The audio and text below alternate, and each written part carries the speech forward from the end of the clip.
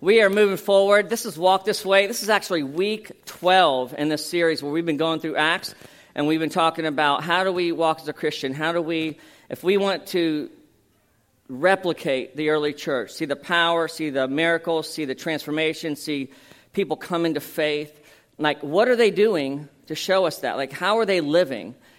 So we can look at them and we can realize like, okay, I'm in the same era with Jesus. He's ascended. The church has started. I'm in the church. I'm a believer. I'm filled with the Spirit like the people in Acts. And so how do I live? How am I supposed to walk and live this out? And so we're going to talk today about the death of Stephen. And when I started praying about preaching on Acts, this was the one story that came to my mind that I didn't know anything about it. I never really studied it, but just the Lord just put this story on my heart. I'm very excited about it. I'm not going to be able to cover, all the things that are in there. It's just amazing. But we're gonna go for a piece of it today. All right. Just so you know, whenever I talk about someone in the church, I always ask permission. Like whenever I did Elizabeth and Jeremy about like counseling them, I ask permission, people. So if you come to me and you talk to me and you share stuff with me, which you do, just know I'm not going to share that unless I ask you, okay? And so I want to talk, just kind of launch this talk with a perspective, something that God did with me as I was walking with the Franklins through the death of Josh's father last week, and I asked permission. And Fred, they talked about Fred Franklin. If you knew him, one of the things you knew is he sat just over in that section, and he was always really early, like an hour. No joke. He would come an hour early, and he would just kind of sit there, and the worship team, and he would sit there, and he'd smile. He was so just the nicest guy, the most generous guy. Well, I went to the funeral, and there's all these people from JEA, because that's where he worked, and they started sharing stories about him getting to work an hour early as well. Josh was like, yeah, he woke up at 4 o'clock in the morning. I thought, yeah, he's got to be there at 5. No, it's like 7:30 is whenever his day started. And then we started hearing about he showed up everywhere early. Everywhere. Like, again, not like 5 minutes early, but like, did I get this time wrong early because you're here so early, right? And but that's just who he was. I don't know how he was or why he did that, but he was sharing this. And the most interesting thing happened whenever we were down front talking to Josh and Holly. There's an open casket, and so I wanted to go over there. He was in the military, and I just wanted to see kind of how, just go over there, And I did pray a resurrection prayer, because you never know. Like, that can happen. So I'm like, here we go. And nothing happened that I could see. But the Lord spoke to me. He said something to me that I thought, that's heresy, Lord. And am I hearing you right? But he said to me, he said, Fred, you're too early. He said, you've come too early. And I thought about that, because I know that Scripture says that he came exactly the time the Father knew that he was going to come. And I just started praying about that. And I just felt like the Lord said to me, he goes, everyone who comes to me comes too early. Because we were created as eternal beings. We are created to have life forever on this earth with the Father, with no sin and no brokenness, and eternity with him forever. And he just reminded me of that reality. And as we look at Acts, as you look at the life of Stephen today, you're going to see something powerful and something amazing about how he lived, knowing that he didn't fear death, because he knew that there was something in him that was greater than that. And it says this. It says in Ecclesiastes 3:11, he has also set eternity in the human heart, yet no one can fathom what God has done from the beginning. Every one of us, everyone who's created, in our heart, in the core of who we are, there is a seed that he has placed there that reminds us of the divine, reminds us of the kingdom, reminds us of how things should be, with the desire from the Father that that's what we would live out of, that's what we would pursue, that this eternity that's living in us would grow, this seed would grow, and this would be our identity. Like, I'm eternity with Jesus. Like, this is who I really am. This is what I'm built for, is I'm built for heaven. I'm built for life to the full. And when I come into that, there's a sense of being early, because there never should have been a time that I had to come in at all. And so we live as broken people with a seed of eternity in us, bumping into the kingdom of the world. You know, Holly and Josh they both said this. They said, there's something wrong about this. There's something that doesn't sit well with me. I feel unsettled. I can't put a finger on it, but there's something that's just off. And that is the world and the brokenness of the world and what sin has done to the world and the separation from God the Father in the garden that has come down through the ages and is butting up against that seed of eternity that is in our heart. And so when we bump up against pain and suffering and death, when we bump up into those things, we go, this isn't right. Or we get angry when we see people's lives that are broken and hurting. Well, that anger is coming from that seed that He has planted in us. The Spirit that's living in us, that's a reflection of the Father and His identity, being created in His image, that's coming out and saying, yeah, this is wrong. This is not how it should be. The book of Acts, as we've looked at it, and we've been looking at it for 12 weeks, talks about that seed and what it looks like for that seed, to cultivate that seed to grow, so that we can become who God's created us to be, that we can live with a kingdom mindset, that we can live out of eternity that's in our heart, not what we see in the world, not finding our value in the world. And I think Stephen, I'm an exaggerator, right? Because I just exaggerate to like make my point, make people like me, convince people to give, those kinds of things. So I exaggerate. I just do. And but I do. I believe this. I think Peter or Stephen gives us the best example of what it looks like to live out of that eternal seed. That he, living a life empowered by the Spirit, shows us this is what life to the full looks like. This is how you should live. Look at my life. Look at how I lived. Look at how I died. And embrace that, live out of that, and you will come into eternity with Jesus. You will experience life to the full. You will experience who you were created to be. And I think that in some ways that he is a better example to us than Jesus. I know, you're like, oh my goodness, I'm out of here. This is the last time I'm visiting this church. But think about it. Whenever we think of Jesus, we're like, I'm not Jesus. He was God. I can't do what he does, right? And so we kind of bail. We check out, thinking that, believing that lie, that he hasn't given me authority. He hasn't given me power. I can't do this. I can't do that. And so we pull back. We check out. But when we look at Stephen, we can't do that. We can't do that. Because Stephen wasn't one of the apostles. He was one of the 5,000. He was one of the ones that became believers after Jesus ascended and the church had started, the same period that we're in now. He was a normal guy, just like us. He was a normal person that came into the kingdom, was filled with the Spirit, empowered by the Spirit, and lived a life reflecting the kingdom of God, died reflecting the kingdom of God. I think he's our best example. I think it's why God revealed that, or he put him on my heart.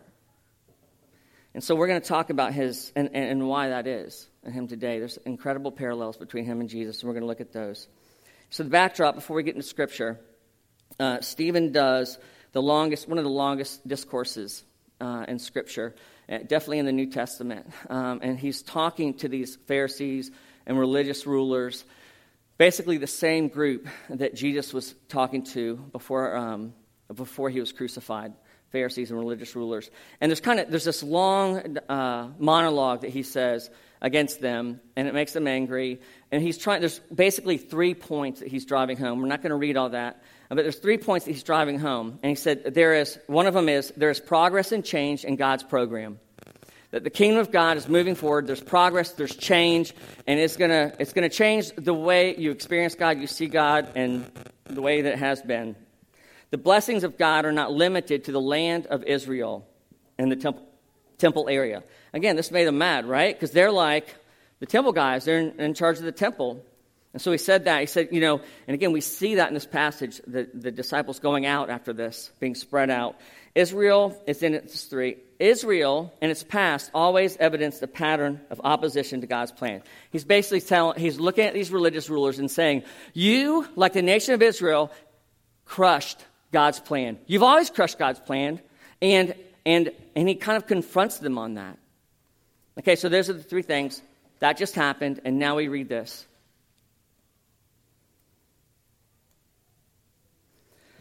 Now when they heard these things, they were enraged, and they ground their teeth at him.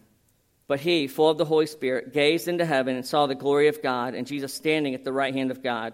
And he said, Behold, I see the heavens opened, and the Son of Man standing at the right hand of God.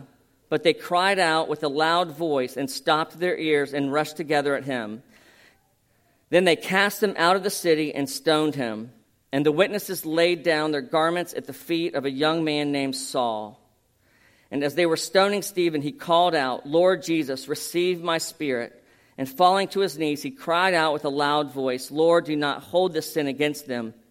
And when he said this, he fell asleep. And Saul approved of his execution. And there arose on that day a great persecution against the church in Jerusalem. And they were all scattered throughout the regions of Judea and Samaria, except the apostles.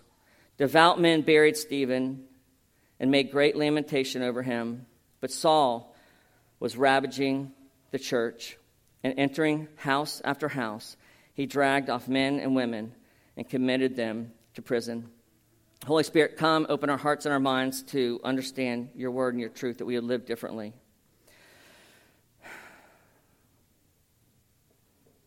There are some amazing, this is why I think that Peter is the best example. Not only did he, was like us and showed us that we could do the things that Jesus did, but his death, we see in his death parallels, unlike anything we see in the rest of Scripture, between what happened, the things that happened in his death, and the same things that happened in Jesus' death. Okay? And I think because of that, there's a significance of what we need to pay attention to, not only in how he walked and how he lived and the things that he did, but also in how he died. I think there's an example for us in how he died and how we are called to die as well. And so we see this, and I'm going to answer the first question, is why did they kill him? He said all these things, confronting them with those 3 areas. They were mad at him, but that's not what caused them to kill him. What caused them to kill him was blasphemy. It says this, and he said in verse 56, Behold, I see the heavens opened and the Son of Man standing at the right hand of God. But they cried out with a loud voice and stopped their ears, rushed together at him. They cast him out of the city and stoned him. Now this is Mark. This is Mark 14. This is Jesus. But he remained silent and made no answer. Again, the high priest asked him, Are you Christ, the Son of the Blessed? And Jesus said, I am, and you will see the Son of Man seated at the right hand of power and coming with clouds of heaven. And the high priest tore his garments. What further witnesses do we need? We have heard his blasphemy. What is your decision? And they all condemned him as deserving death. And like Steve, I'm going to keep going, okay? And so, what they're specifically talking about, the Son of Man sitting, when they start talking about the Son of Man, that's like no man's land, right? Because they're talking about Messiah words. They're saying that Jesus is the Messiah. Because Son of Man in the Old Testament says, the Son of Man, and Jesus said, the Son of Man basically is going to sit at the right hand of the Father. And in the Old Testament, and we're going to read this in a second, that means that you're the Messiah. And then we see Stephen reflecting the same things. I see the Son of Man standing at the right hand of the Father. And this enraged them. It says this, the Greek for this, is like they shut their hands over their ears, and they're like, fishy foo, fishy foo, like they were like, I'm not going to listen to this. That's how angry they were. That's how mad they were because it was just an offense to them, a massive offense to them. And it came from the prophecy in Daniel 7:13 and 14. I saw the night visions, and behold, with the clouds of heaven, there came one like a son of man. And he came to the Ancient Days and was presented before him. And to him was given dominion and glory and the kingdom, that all peoples, nations, and languages should serve him. His dominion is an everlasting dominion, which shall not pass away, and his kingdom one that shall never be destroyed. And then Psalm 110 says, the Lord says to my Lord, sit at my right hand until I make your enemies a footstool. And so basically they're saying, Jesus has come, you killed him, he rose, and he has dominion now.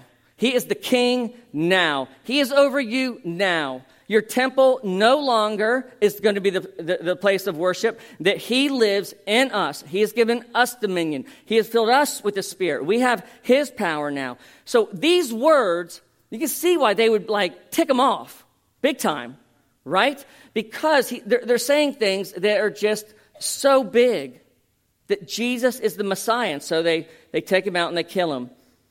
And so here are the parallels I'm going to show you. This will freak you out. This freaked me out, right? I read this and I'm like, what? How did I never see this? Well, here you go. Jesus says he's the Son of Man, same with Stephen, right? Sitting and standing. We're going to look at that later. They grab Jesus and take him outside the city to kill him. They grab Stephen and they take him outside the city to kill him.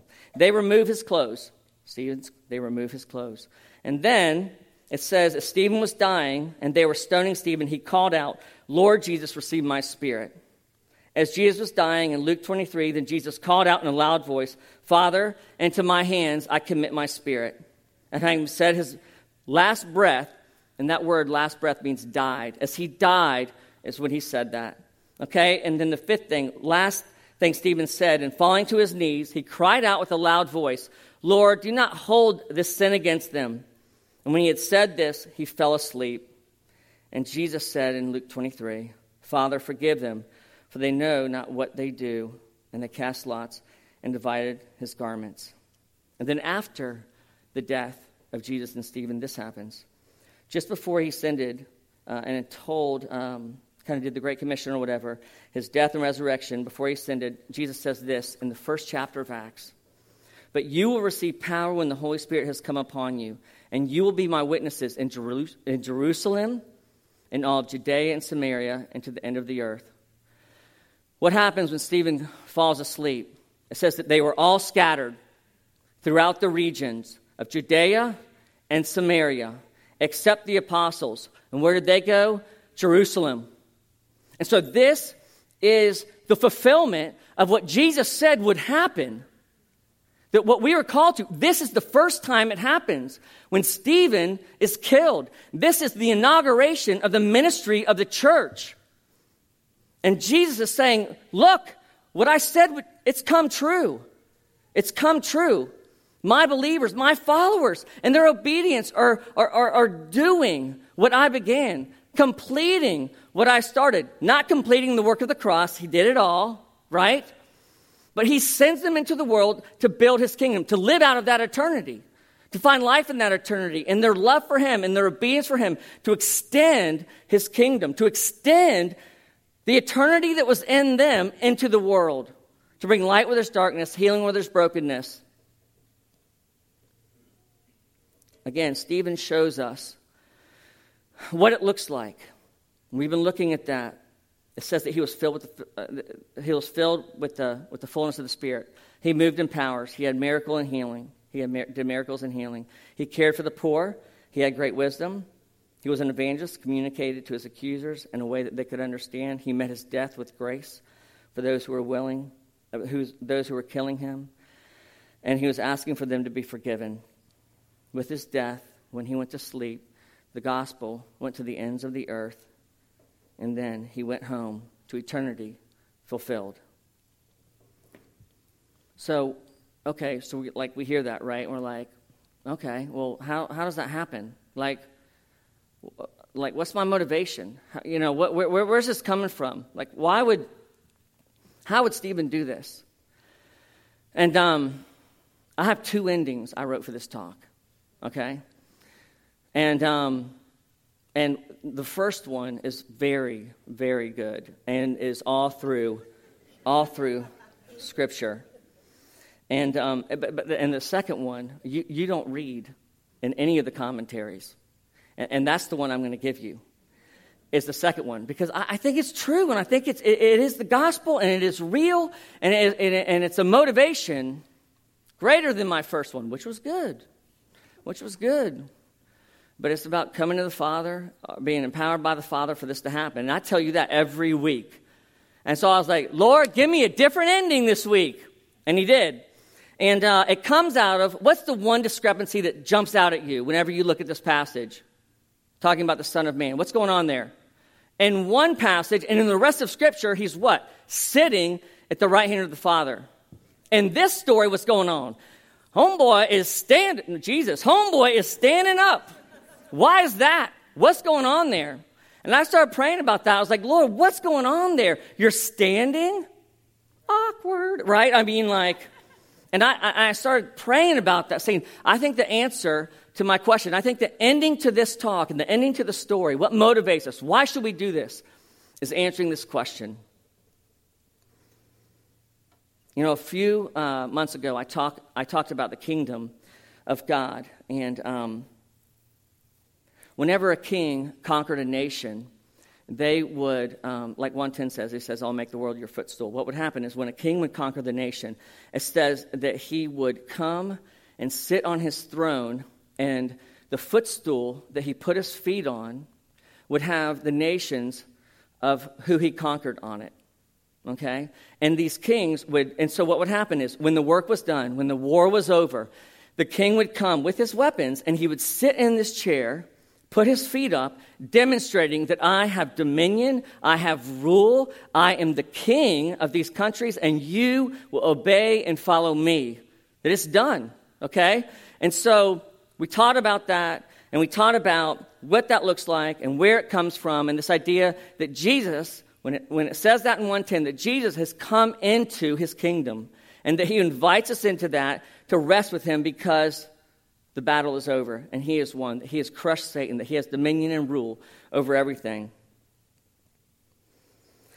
Okay, and so we talked about that, and that sounds amazing, right? And I mean, that's pretty cool that Jesus has done that. Under the whole earth is his footstool, that, you know, he's conquered everything. Everything is below and beneath him. And so, what does it mean? So just think about that. So what does it mean that he's standing? First, and this is the popular thing. Again, this is something else that I read that I was like, oh, that's obvious. Well, Jesus is standing to invite and welcome Stephen into the kingdom. Okay? Like whenever you close your eyes and you think about going to heaven and meeting Jesus, how does he meet you? Standing. I bet he's standing. Right? Because you come into the kingdom, he's just kind of chilling. Like, that's not very welcoming, is it? No, it's not. Don't do that to a guest. Don't do that. You stand, you greet them when someone walks in the room, you stand and greet. Well, same thing with Jesus, right? And lots of commentators say that, okay? And that's a popular one. But the second one has something to do with this idea of a king sitting on his throne, Jesus reclining, sitting back on his throne. And us getting a picture of it is finished. Jesus has conquered the battle. He is reclining. He is with the Father. He has dominion over everything. He has given us his authority and all that, okay? And so I think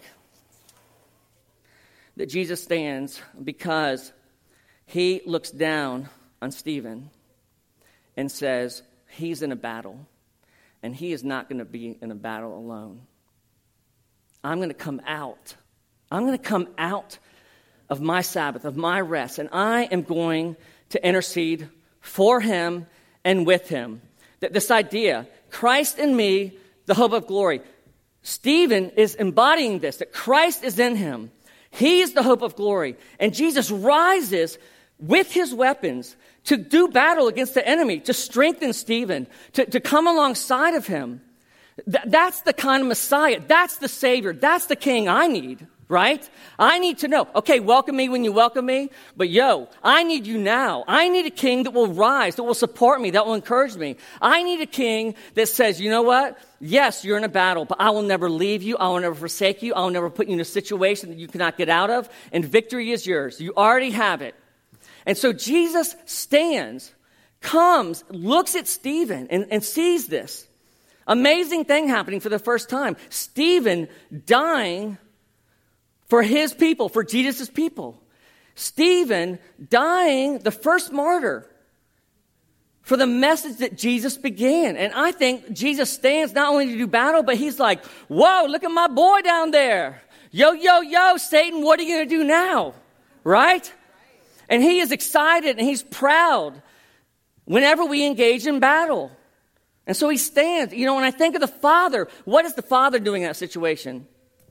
I mean, what do I do as a father whenever I see my son, like things happening that he desired to happen? What is the Father as he sees Jesus? Remember, he's right next to him. As he sees his son stand, proud, excited, engaging, fired up, you know, he would have been so excited for him. He would have been like, this is amazing. This is amazing. Son, look, they're doing what you said, what you died for them to do, what you commanded them to do. Look, Stephen is the first one. He is modeling what you've always desired. I mean, that would have been an eternal moment, a powerful moment. Now, again, that's how I would respond as a father. I don't know what they did up there. You know, I mean, there's something probably greater than that. Something, you know, like you're going to get up there and know one day, and you're going to be like, what? That's incredible. I love how the Father loves Jesus. Every time you suffer, every time you sacrifice, every time you take on the enemy, Jesus rises from his throne. And he stands with you, and he engages the enemy through the power of the Spirit in you. He stands and he sees you, and he is so proud. He is so proud. He is a part of him that is in wonder with you when he sees you obey him out of the love you have for him. He stands and he is just like, what? Oh, man, I love that. I love that. I love him. I love her. So, man, one of the things I thought, wonder if the Father said to Jesus in that moment, whenever this is happening, you know, Jesus, you died so Stephen can sleep. You died, Jesus, because there's no death anymore. And Stephen just falls asleep, wakes up into eternity with Jesus forever. Now, you know, I thought, man, the battle cry that we go with into war when we engage the enemy. Jesus is next to us, and he's like, till the death. And we're like, till the sleep. Right? Because we will not suffer death in battle. He has, so we won't. What an assurance we have.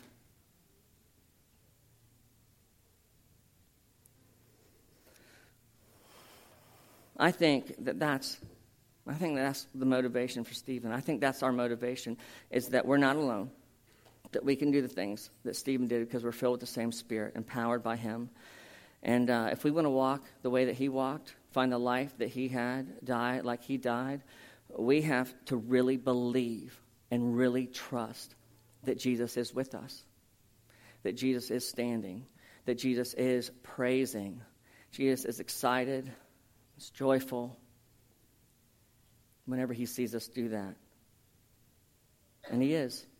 He is. So if we want to walk like Stephen walked, we have to be filled with the power of the Spirit, and we have to believe that Jesus is with us. Let's stand.